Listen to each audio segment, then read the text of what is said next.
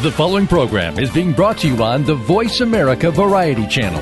For more information about our network and to check out additional show hosts and topics of interest, please visit voiceamericavariety.com. The Voice America Talk Radio Network is the worldwide leader in live Internet talk radio. Visit voiceamerica.com. The views and ideas expressed on the following program are strictly those of the hosts or guests and do not necessarily reflect the views and ideas held by the Voice America Talk Radio Network, its staff, and management.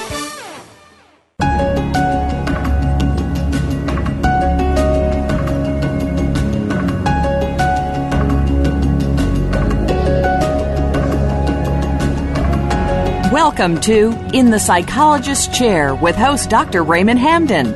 Our program will feature global guests joining Dr. Hamden for a psychological interview, and through their experiences, you will explore the human depth of understanding their purpose. Now, here is your host, Dr. Raymond Hamden. I'm Dr. Raymond Hamden, and you are in the Psychologist Chair. Today, we're going to be talking about the oldest profession on Earth.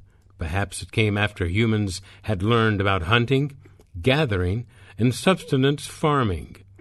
It may be considered an obscure way of living, but some people may have had no choice, and others may have had a big choice. Prostitution. The psychology of prostitution has been studied for decades. So prostitution can be defined as the practice of providing sexual services in exchange for monetary benefits, sometimes other kinds of benefits. With us today, we have a very special guest, a person who was put into this profession by her own family when she was a very young person. Today, as a young adult, she wants to make a difference not only for herself, but for others as well. To protect her identity, we're going to be calling her Tanya. Tanya, welcome to the show. Good evening. And it's nice to see you. You've been living in the Middle East for how long now? Almost 6 years. And you've chose to come here from where? With some help. And you came here from Europe? No, I came here from Moldova. Okay, so you were born and raised there? Yes, I am. Tell us a little bit about your life. What was it like being born in Moldova? I've been born in a very small village. It's a very, very nice village. People are very kind there. And I have one brother, youngest brother, and bigger sister. And your parents do what for a living? At that time, my father was in constructions, and my mother, she was a housewife. You have a very good command of the English language. Was it a language that you learned in school, or a language that you learned from living in different places of the world where English was spoken? I've learned the English language from living. This is not your only language. You speak several languages. What are they? I speak Russian, I speak Romanian, Italian, and English, of course. Now, how did you learn Italian? I used to work with Italian people. So that was easy for you to learn. Now, you were quite a bright student as a young child. What was your education like from the time before school, when you were in kindergarten or whatever, and then walk us through your education until you had to stop your educational process to go into a career?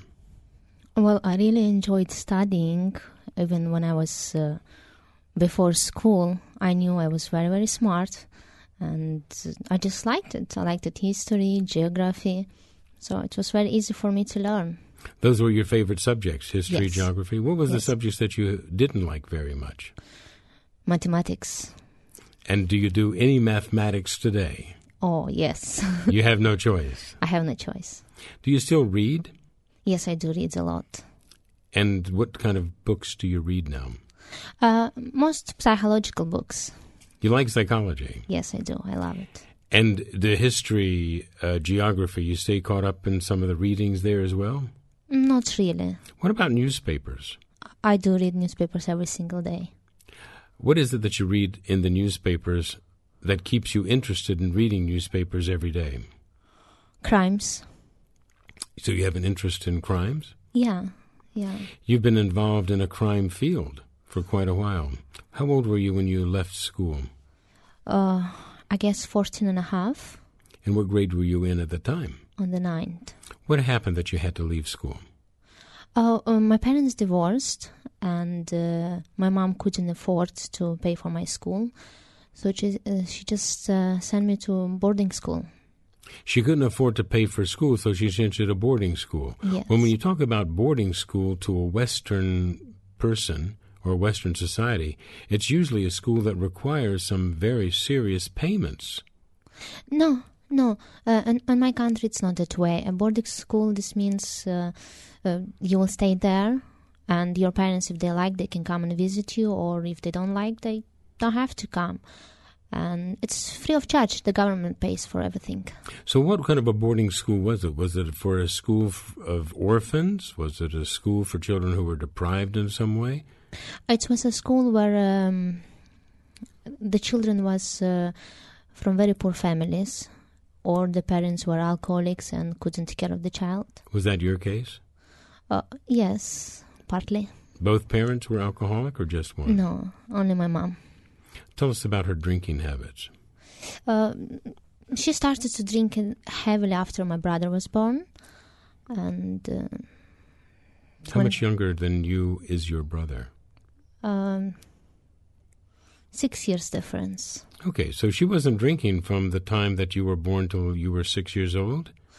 No, she was, but I don't remember. You just remember her drinking very heavily after your brother was born. What would happen to your brother while your mother was intoxicated? Me and my sister will take care of him. Now, your sister's how much older than you? 1.5 years. So here you are, 6 years old. Your sister's 7.5 years old, and you're having to take care of a newborn baby. Yes. But my mom didn't start immediately drinking. She was sick for a while. But after that, she started to drink. Did you ever heavily. figure out why she was drinking? Did you ever talk to her about it or ask her the reasons? Oh, she said she was unhappy. She wasn't happy with what, do you think?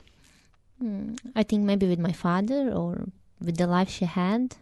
So you started at a very young age having to take adult responsibilities.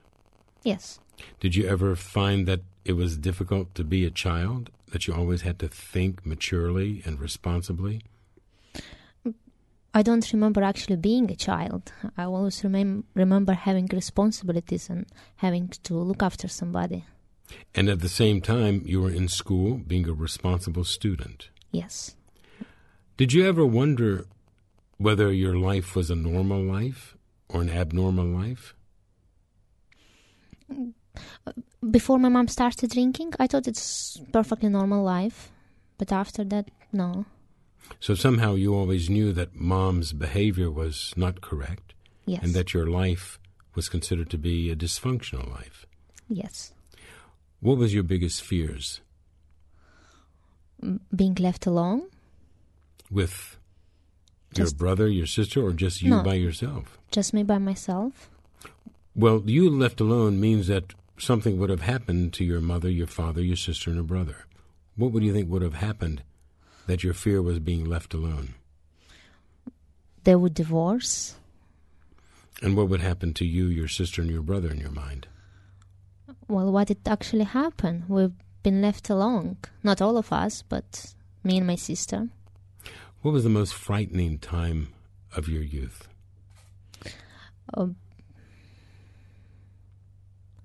The most frightening time, maybe your parents did not come home when they were supposed to have come home. Your brother was sick and you weren't sure how to take care of him. Your sister may have been asleep and not taking as much responsibility as you. Does any of that sound familiar? Yes, it is.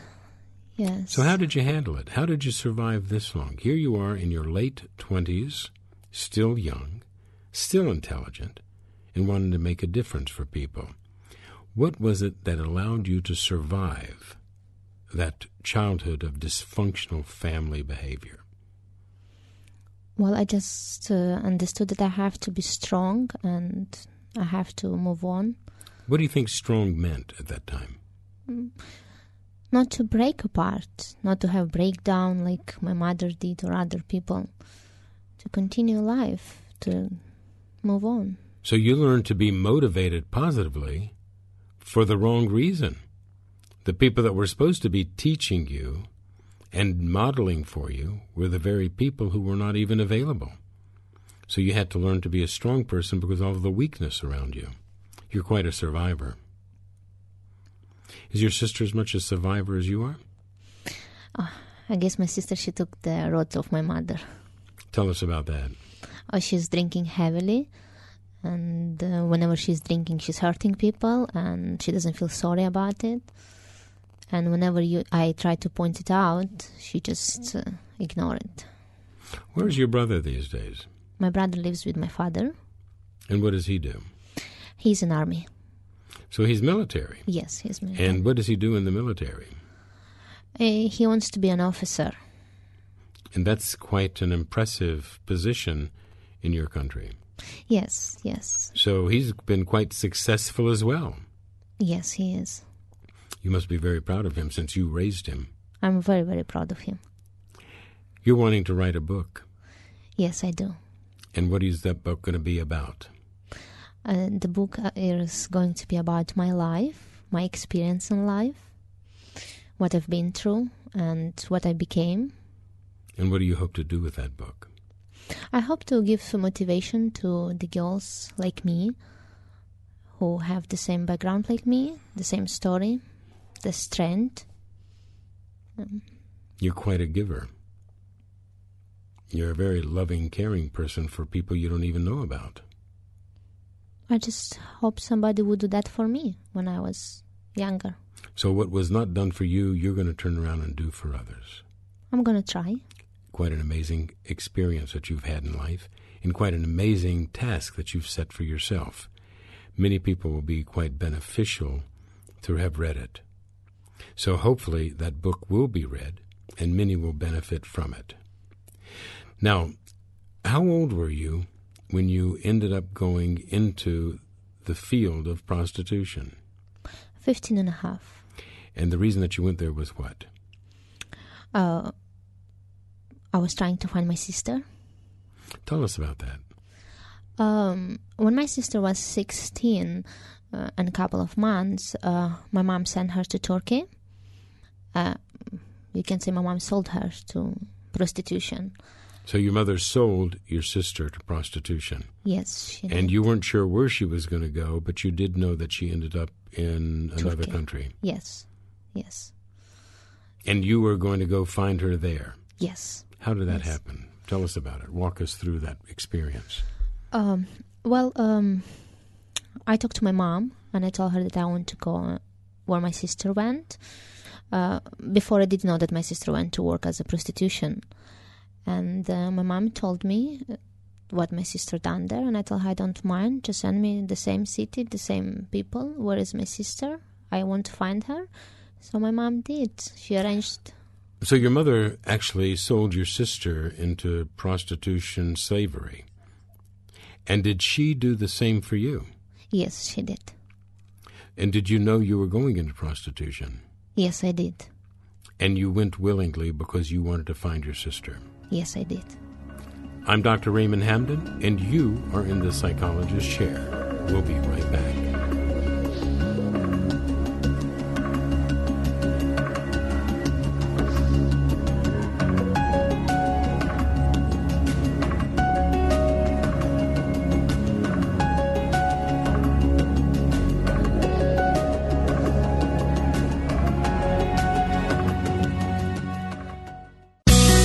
Be sure to friend us on Facebook. You can do it right now. Visit Facebook.com/Voice America or search for us at keyword Voice America. Family caregivers face some tough challenges every day in caring for a partner, parent, child, sibling, friend, neighbor, or even coworker. You are there to provide the care that these people need after everyone else has gone home. Family Caregivers Unite with Dr. Gordon Atherley will provide you with a social networking experience. You'll hear from experts and others who are experiencing the same things, and together you will promote a common cause. Tune in to Family Caregivers Unite, live every Tuesday at 1 p.m. Eastern, 10 a.m. Pacific on Voice America Variety. We're making it easier to listen to the Voice America Talk Radio Network wherever you go. In addition to listening live, you can check out information about your favorite talk show hosts, discover new talk show personalities, add shows to your list of favorites, and listen to all our show archives on demand. All from your iPhone, BlackBerry, or Android. Download it from the Apple App Store, BlackBerry App World, or Android Market, and get ready to tune in. The Voice America mobile app, powered by Aircast. Did you know that the root of inner growth is our own self-love? You can integrate the power of spirit, laws of intention and attraction, the essence of consciousness, and the magnificence in authentic living when you tune in to Simple Awakenings, Self-Love to Transform Your Life with Coach Derek Butterfield and Coach Joe Noacre. Awakenings can be made simple for you to bring into your life right now. Tune in every Thursday afternoon at 4 p.m. Eastern Time, 1 p.m. Pacific Time on the Voice America Variety Channel. Streaming live, the leader in Internet Talk Radio, voiceamerica.com.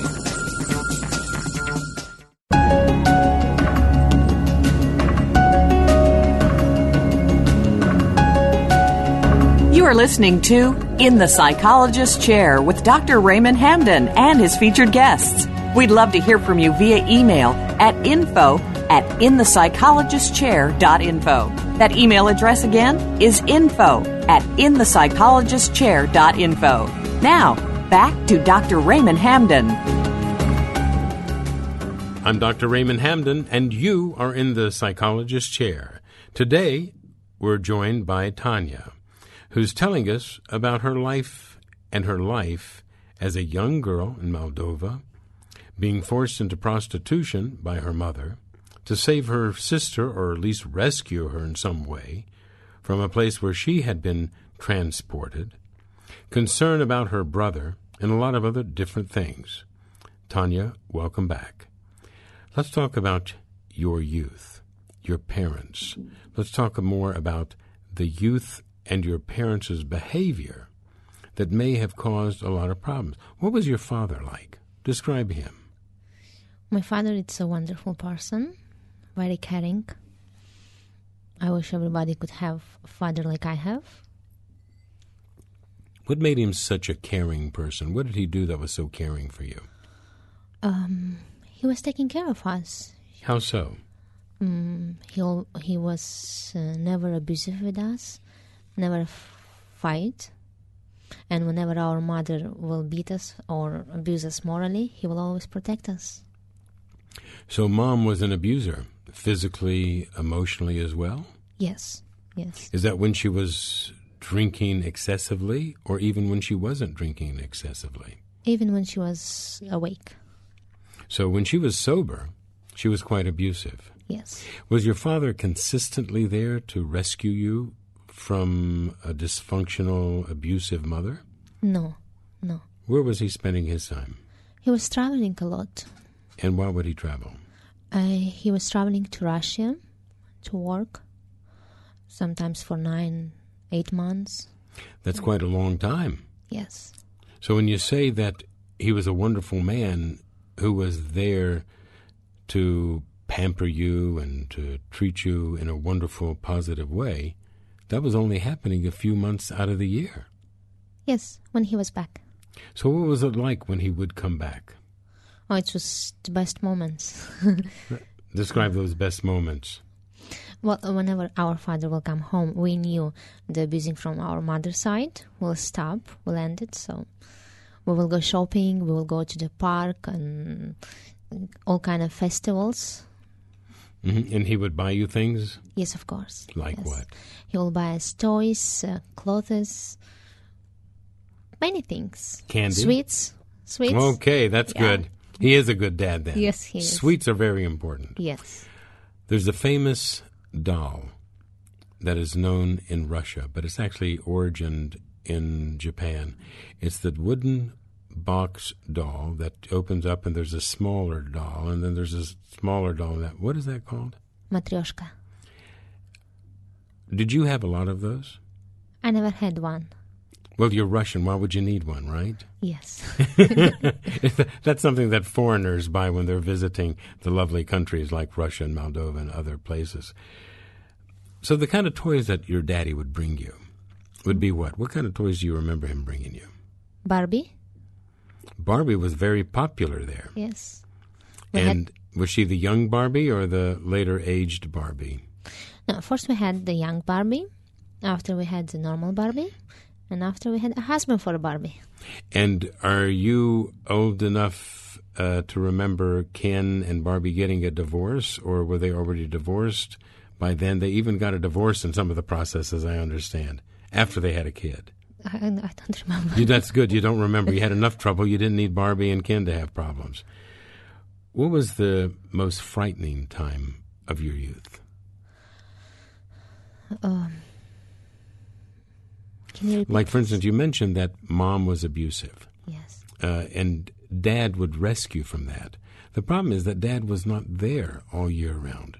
Dad might be at work 6 months, sometimes even 9 months. And then when he would come home, how long would he be at home? It depends. Sometimes he will spend all summer at home, sometimes only 1 month. What was it like during that time that he was there? Were you already anticipating that he's going to leave and how sad it would be? Or would you want to just enjoy the moment that he was there and not get sad about his leaving until he did leave? I think we already programmed ourselves, so we knew it's not for a long time he comes back. So we try to enjoy every moment. Would you ever get to talk to him while he was away? Yes, on the phone. And could he have an effect on your mother's abusive behavior to stop it, even when he was just on the telephone? No, I don't think so. So it was only when he was present, physically present? Yes. What kind of activities was your mother involved in while your father was away? Drinking. Was she also into prostitution? No. She was enjoying, actually, sex. She was getting drunk with her friend and inviting men, or sometimes going to different men's house. And did she ever bring those things home? Yes. Or did she, okay. Yes. So you actually observed her being drunk and sleeping with different men? Yes. While married to your father? Yes. What was that like for you? What was the experience for you as a young girl seeing that happen? I was very angry. And I didn't understand why she does this kind of thing. How did your sister handle it, who was 1.5 years older than you? We did pretty nasty things for the lovers of my mom. Okay. Yeah. Tell us. We will cut their clothes so they will not have what to wear to go home. So you chop up their clothes? Yes, we did. Pants, shirts, ties, socks? Yeah. What would you do to the shoes? Nothing. Well, at least they could wear their shoes. Yeah. Yeah. What about your brother? Where was he with all of this catastrophic kinds of behaviors going on? Well, he was there, but me and my sister, we were telling all the time different stories for him, so he will not understand what our mom actually does. So you and your sister were quite busy protecting your brother, which is something your dad and your mother were not doing. Yes. When you look back on that now, what does it feel like to remember those scenes? It feels like I don't want to remember. What does it feel like? It feels pain, anger, not understanding. You still cry about it sometimes? Yes, I do. Do you and your sister talk about the past? I can speak with my sister about this. How about your brother? My brother, he's far away, so whenever we see each other, we don't talk about these things. So when you and your brother get together, what you want to do is have a good time because you don't see each other very often. Yes. Do you see each other on various kinds of electronic communications where you can have visual reference to each other? Do you talk on the telephone? Do you send letters to each other, emails, whatever? On the telephone.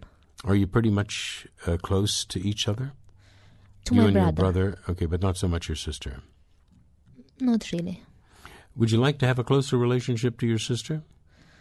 Yes, I would. You seem to be the bonder in the family. You're the person that puts people together. You seem to be the glue. Even as a young teenager, you realized that something was wrong with your sister, so you were the one to go find her. Yes. And you went all the way from one country to another. And tell us about the journey of finding her. When I went after her to Turkey, unfortunately I didn't find her.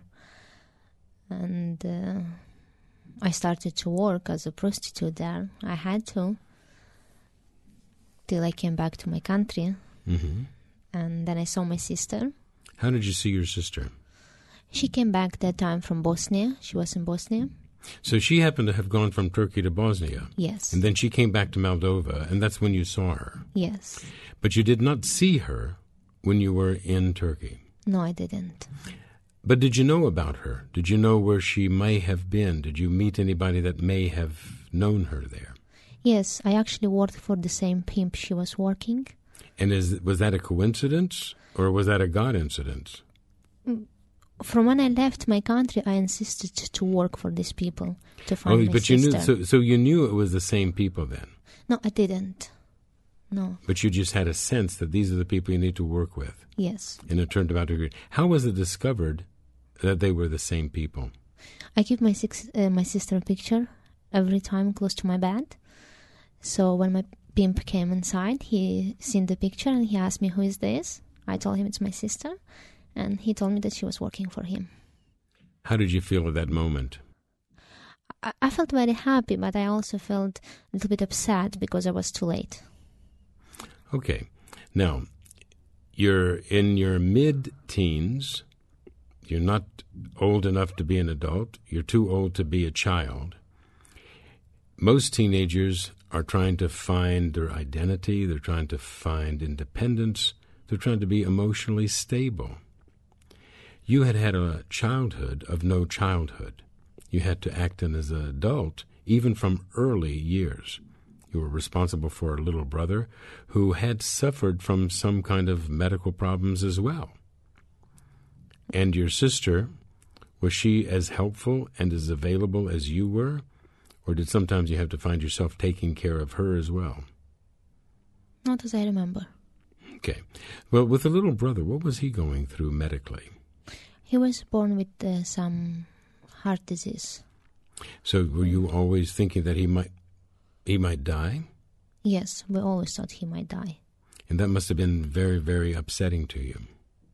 Yes, it was very upsetting. So you anticipated that mom is never available, she's drunk all the time, or she has a bunch of people around and doing things that she shouldn't be doing with children around her.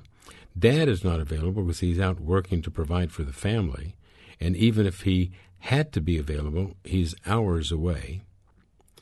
And here you are, a young woman, not even a teenager yet, trying to control the family's situation to move forward. And you finally become a teenager. You're finally off into the world to find your sister, engaged in a profession of prostitution. I'm Dr. Raymond Hamden, and you are in the Psychologist chair. Today, we're talking with Tanya.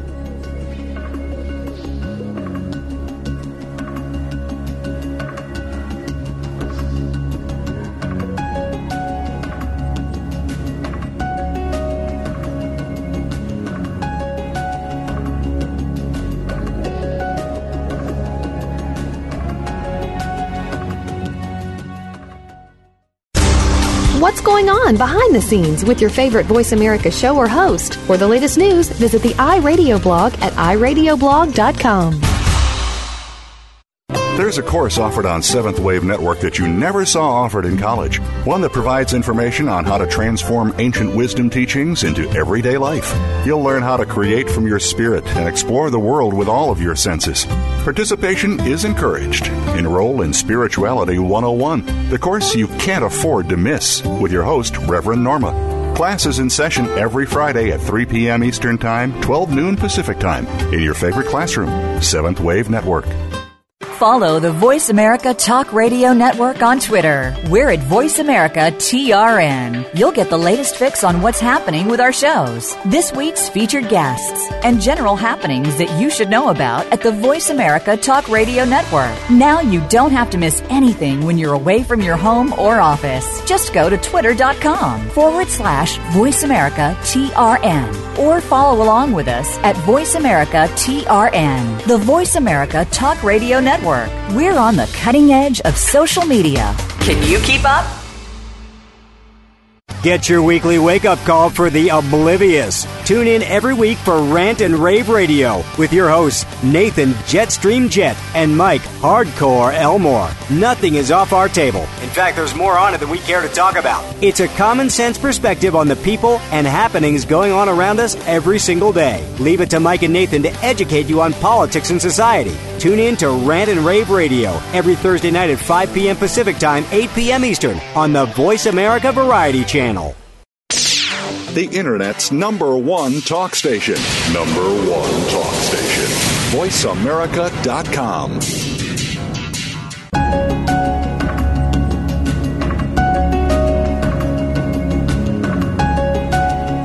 You are listening to In the Psychologist Chair with Dr. Raymond Hamden and his featured guests. We'd love to hear from you via email at info@inthepsychologistchair.info. That email address again is info@inthepsychologistchair.info. Now, back to Dr. Raymond Hamden. I'm Dr. Raymond Hamden, and you are in the Psychologist Chair. Today, Tanya is with us talking about the profession that she was forced into, prostitution. It's defined as a practice of providing sexual services in exchange for money, the oldest profession on the planet. Some even believe that it came right after hunting, gathering, and substantial farming. We find that some places around the world also have legalized this profession, but only a very few. Other places haven't, and there's various reasons why. People go into prostitution for various reasons, and it's not always for the pleasure of having sex. Sometimes, as our guest, was forced into this profession. A young girl looking for her sister, a year and a half older than her, was put into another country and just coincidentally had the same pimp. As she moved through life and looking for her own mission in life, to find a way to maybe look at how she can keep her family intact, she may have actually failed.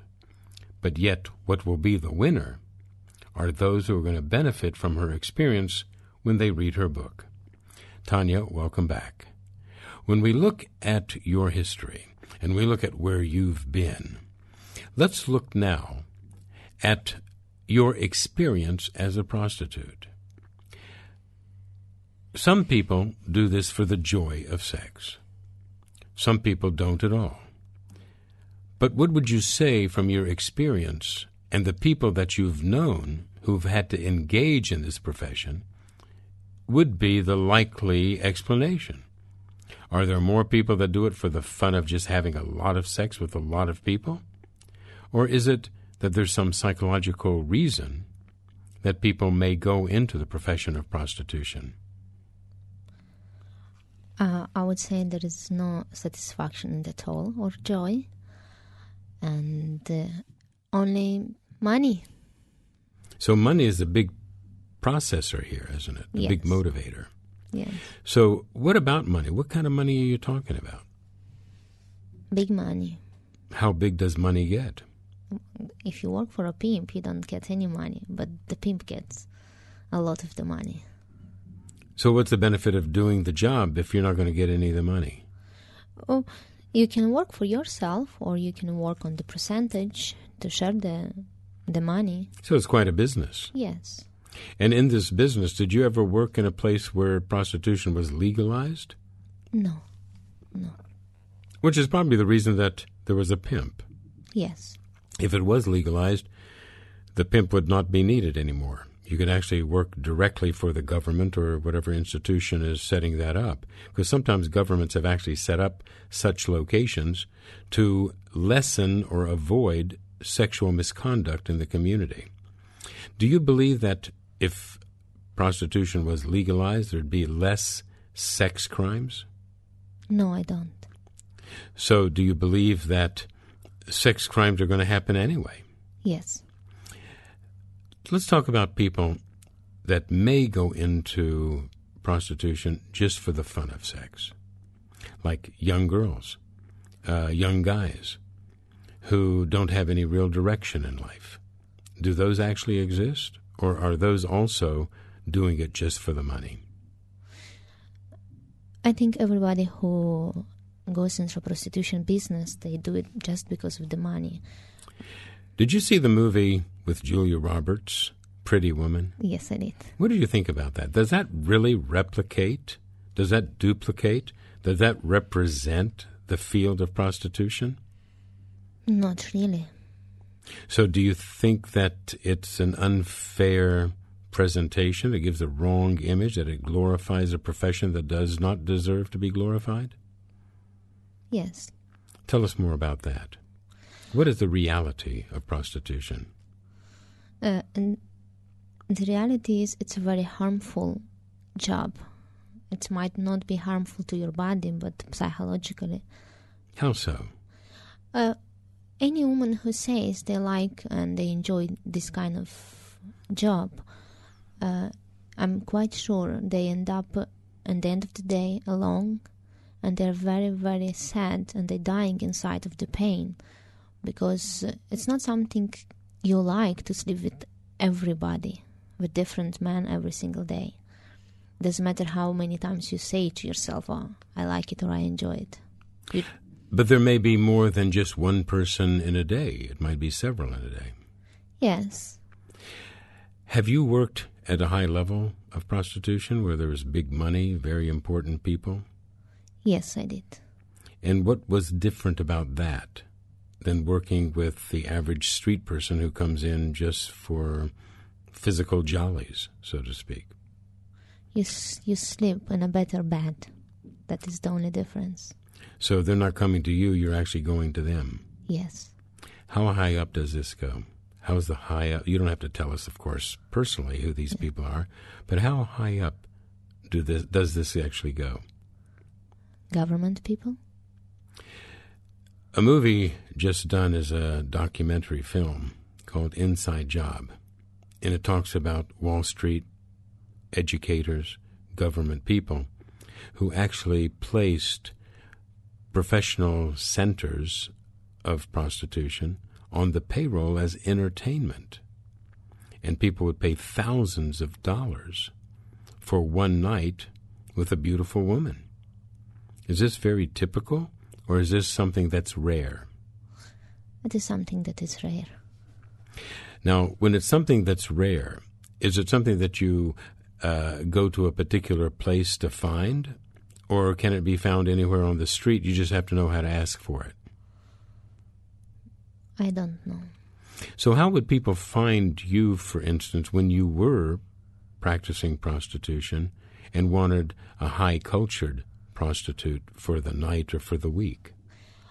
Let's start from Turkey. I was working, my pimp will take me to the hotels and he will tell me the rooms where I have to go.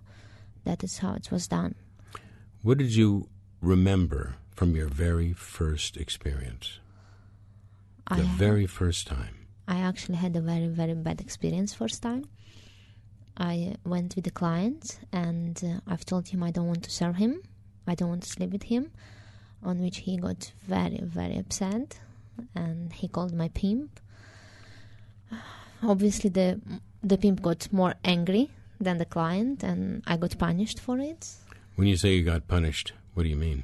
I got beaten and I was put in the shower and he was beating me with electrical plugs. How old were you? I was 16. That could cause death, being put in water, a shower, and being tortured with electrical probes. that could cause death. Some of the girls who worked with me, they never made it home. So that was one of the reasons that they died, because of that kind of torture? Yes.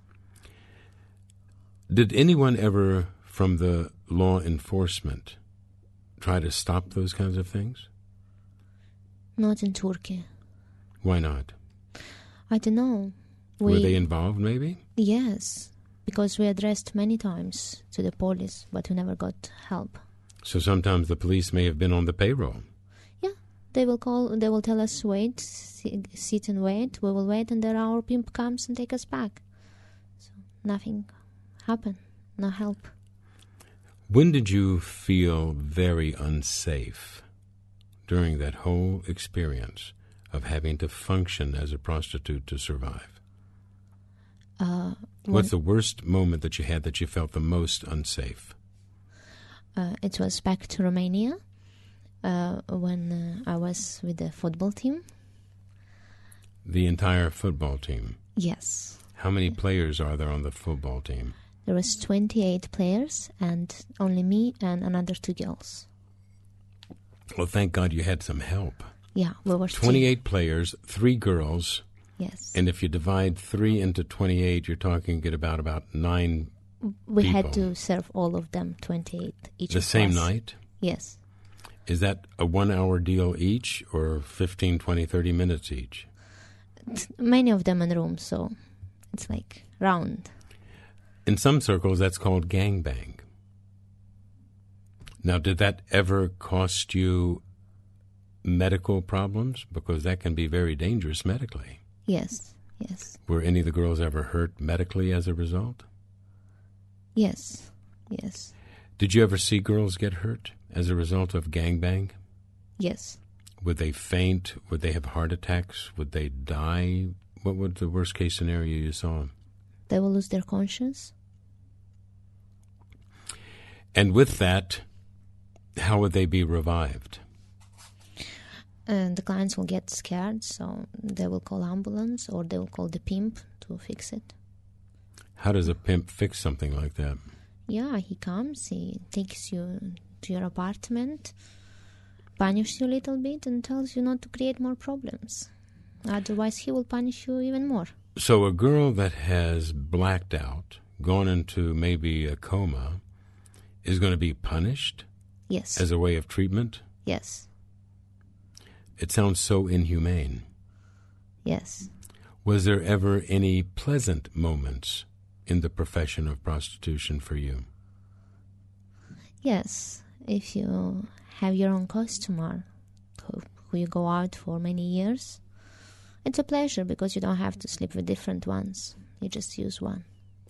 So the profession of prostitution has different levels. You Yes. can either be a street kind of a gang person and may even have to move up a notch, and even then they have a gang bang. But then you work with people of high-level government positions, academic positions, social positions, and it's still very confidential. Nobody knows about it. Your job is secret. You may see these people somewhere, but you'll never admit that you know them. Yes. I'm Dr. Raymond Hamden, and you are in the Psychologist chair. We're talking to Tanya.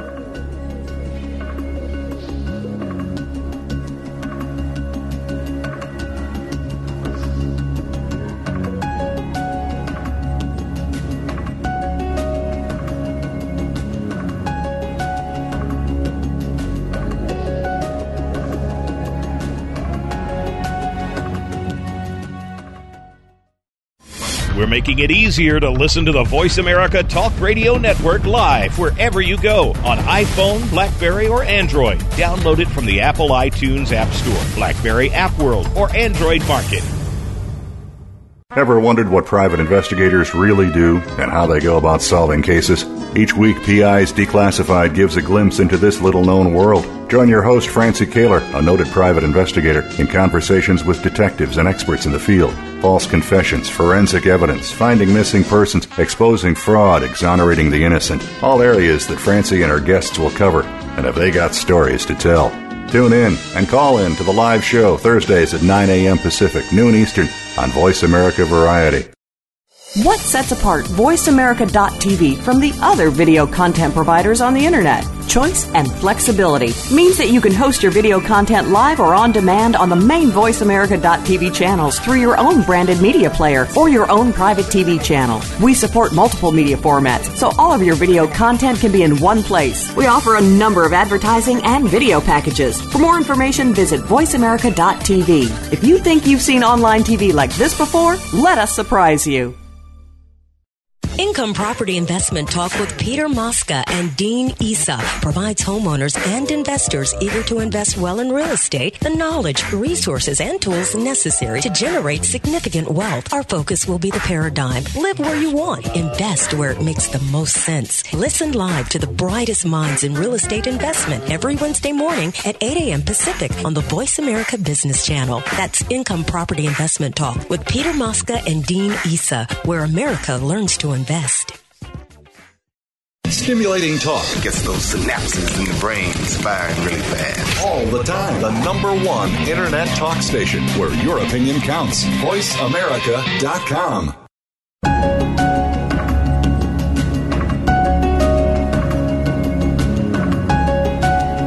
You are listening to In the Psychologist Chair with Dr. Raymond Hamden and his featured guests. We'd love to hear from you via email at info@inthepsychologistchair.info. That email address again is info@inthepsychologistchair.info. Now, back to Dr. Raymond Hamden. I'm Dr. Raymond Hamden, and you are in the Psychologist Chair today with Tanya, and we're talking about the oldest profession, prostitution. Tanya had been forced into this profession by her own parents. The very people that are supposed to provide for you and protect you, the very people that are supposed to nourish you and bond you, were the same people that caused her a dysfunctional family, where she was fearful of neglect, abandonment, rejection. She was responsible at a very young age for a sick young brother and a sister who was older than her, but not as responsible or responsive as she. Tanya, you're quite a remarkable lady. And to mark your remarkability, you're going to be writing a book. And this book is going to be about your life, with the hopes of changing others' lives when they didn't know that their lives could be changed. Tell us about the book. Tell us about what you're writing. You're just putting the manuscript together now. Yes. And the manuscript is about your life. Will it actually walk us through, stage by stage, everything from Moldova to Turkey to Italy to wherever you are now? Yes, definitely. And the message that you want to give in the book, what's going to be the mission statement of this book? Well, there is 2 messages I want to give. It's one for the girls like me, that it's okay, that they can change their life. It's to give them more courage. And another one, it's for the parents who divorce and make the children suffer because they're too busy fighting between them. There's no such thing as children are resilient to divorce and dysfunctional backgrounds. Children are not resilient. Children are adaptable. Now, you grew up in a home where there was very little adaptability. There was certainly no resilience. But you had to do your own adaptation. And how did you learn to adapt to a world to become a productive citizen? And at your young age, in your late 20s, you're going to make a difference not only for yourself, but probably for hundreds of thousands of other people who will become acquainted with your story. How did you adapt? How did you find comfort in life? By having many experiences in life, it's just you learn how to live. Of course, the depression is there. I've been many times down and depressed myself, but I just kept saying to myself that I have to move on, keep going. So you had to move on, and the motivator for moving on during your days of professional prostitution was money. But obviously it's not money anymore. No. You're not prostituting anymore. No. You have a business. You want to carry through with that business so you can have money. But your real mission is to make a difference for people. What do you see yourself doing to make a difference for people? Now you're going to write a book. Do you see yourself putting together a home for people that are trying to escape prostitution? I would love to. And where would you do that? Where I am right now? And where you are right now brings a lot of people to the forefront. What about the educational level of people who are in prostitution? Is it usually pretty high? Is it usually pretty low? Are a lot of people like yourself forced into a situation that they weren't able to finish school? Or do you find that there's actually more people who are trying to get through school, so they are prostituting themselves for money to pay for tuition, for books, for housing, or whatever else? I don't think girls from my country have a high education and go prostitute. No. What about your community that you grew up in? In that community that hopefully you'll write about in your book, was it common for people to have alcohol problems? Was it common for people to have extramarital affairs? Was it common that one person would be out traveling to do work, to bring money home, while the other person was at home lonely, ignoring the children? Was that your home life? Was that typical of others in that community? Yes, yes. So the number of people that lived in your community were how many? I really don't know. Would you say it was 7,000 people, 20,000 people, 100,000 people? I will say maybe 15,000. So you were probably aware of many of the people that lived there. It was a small town. Yes. And a lot of the kids that you grew up with had similar experiences at home? Yes. How are they surviving today? Some of them are alcoholics, drugs addict. Some of them are dead. How would they die? From drugs. And some of them just will get killed. How do they get the money to afford those drugs? They don't get the money, they steal. They steal from people. So everybody that steals is going to be using drugs. And if everybody is using drugs, that means there's not going to be much left to steal because everybody's stealing everything. It must be quite a chaotic community. Yes. What was it like being in school there? I think you made it through part of your junior high years. Your elementary years for sure, part of junior high. Was it scary in junior high? Was it frightening that there was a lot of crime in the school that you grew up in? No. The school was fine. Where did you learn to be streetwise, where you could protect yourself physically? If you didn't have so much crime in the schools where you had to learn to protect yourself, where is it that you learned to do that in life? How did you learn to protect yourself? When I moved to live with my mother, she will invite always men, so I will get sometimes morally, sometimes physically abused by them. So I just learned how to escape, how to always run and make myself alive, keep myself alive. You're going to have an opportunity to meet a lot of young women and maybe a lot of young men who've been forced into prostitution. What's the message that you want to give them to turn their lives around? To not be afraid. Afraid of what? Of taking next step. What would the next step be? The next step. What would that next step be? Stopping what they're doing now. That might be a lot easier said than done. Yes.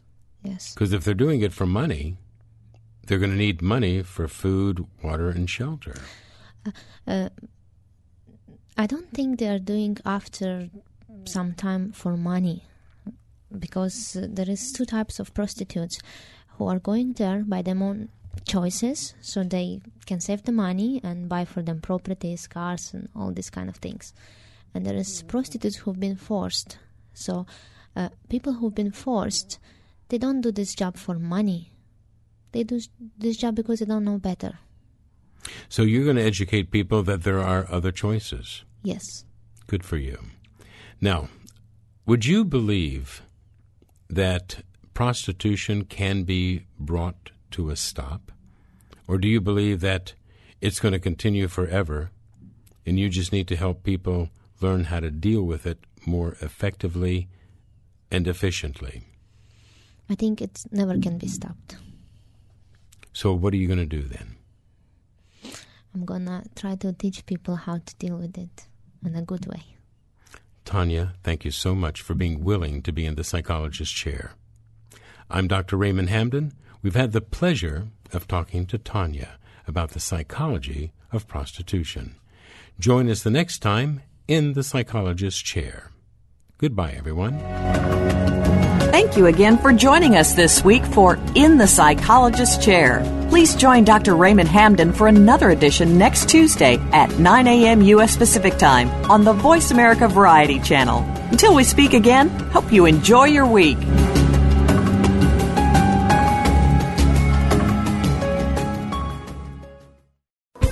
Thanks again for listening to the preceding program, brought to you on the Voice America Variety Channel. For more information about our network and to check out additional show hosts and topics of interest, please visit voiceamericavariety.com. The Voice America Talk Radio Network is the worldwide leader in live Internet talk radio. Visit voiceamerica.com. The views and ideas expressed on the preceding program are strictly those of the hosts or guests and do not necessarily reflect the views and ideas held by Voice America Talk Radio Network, its staff, and management.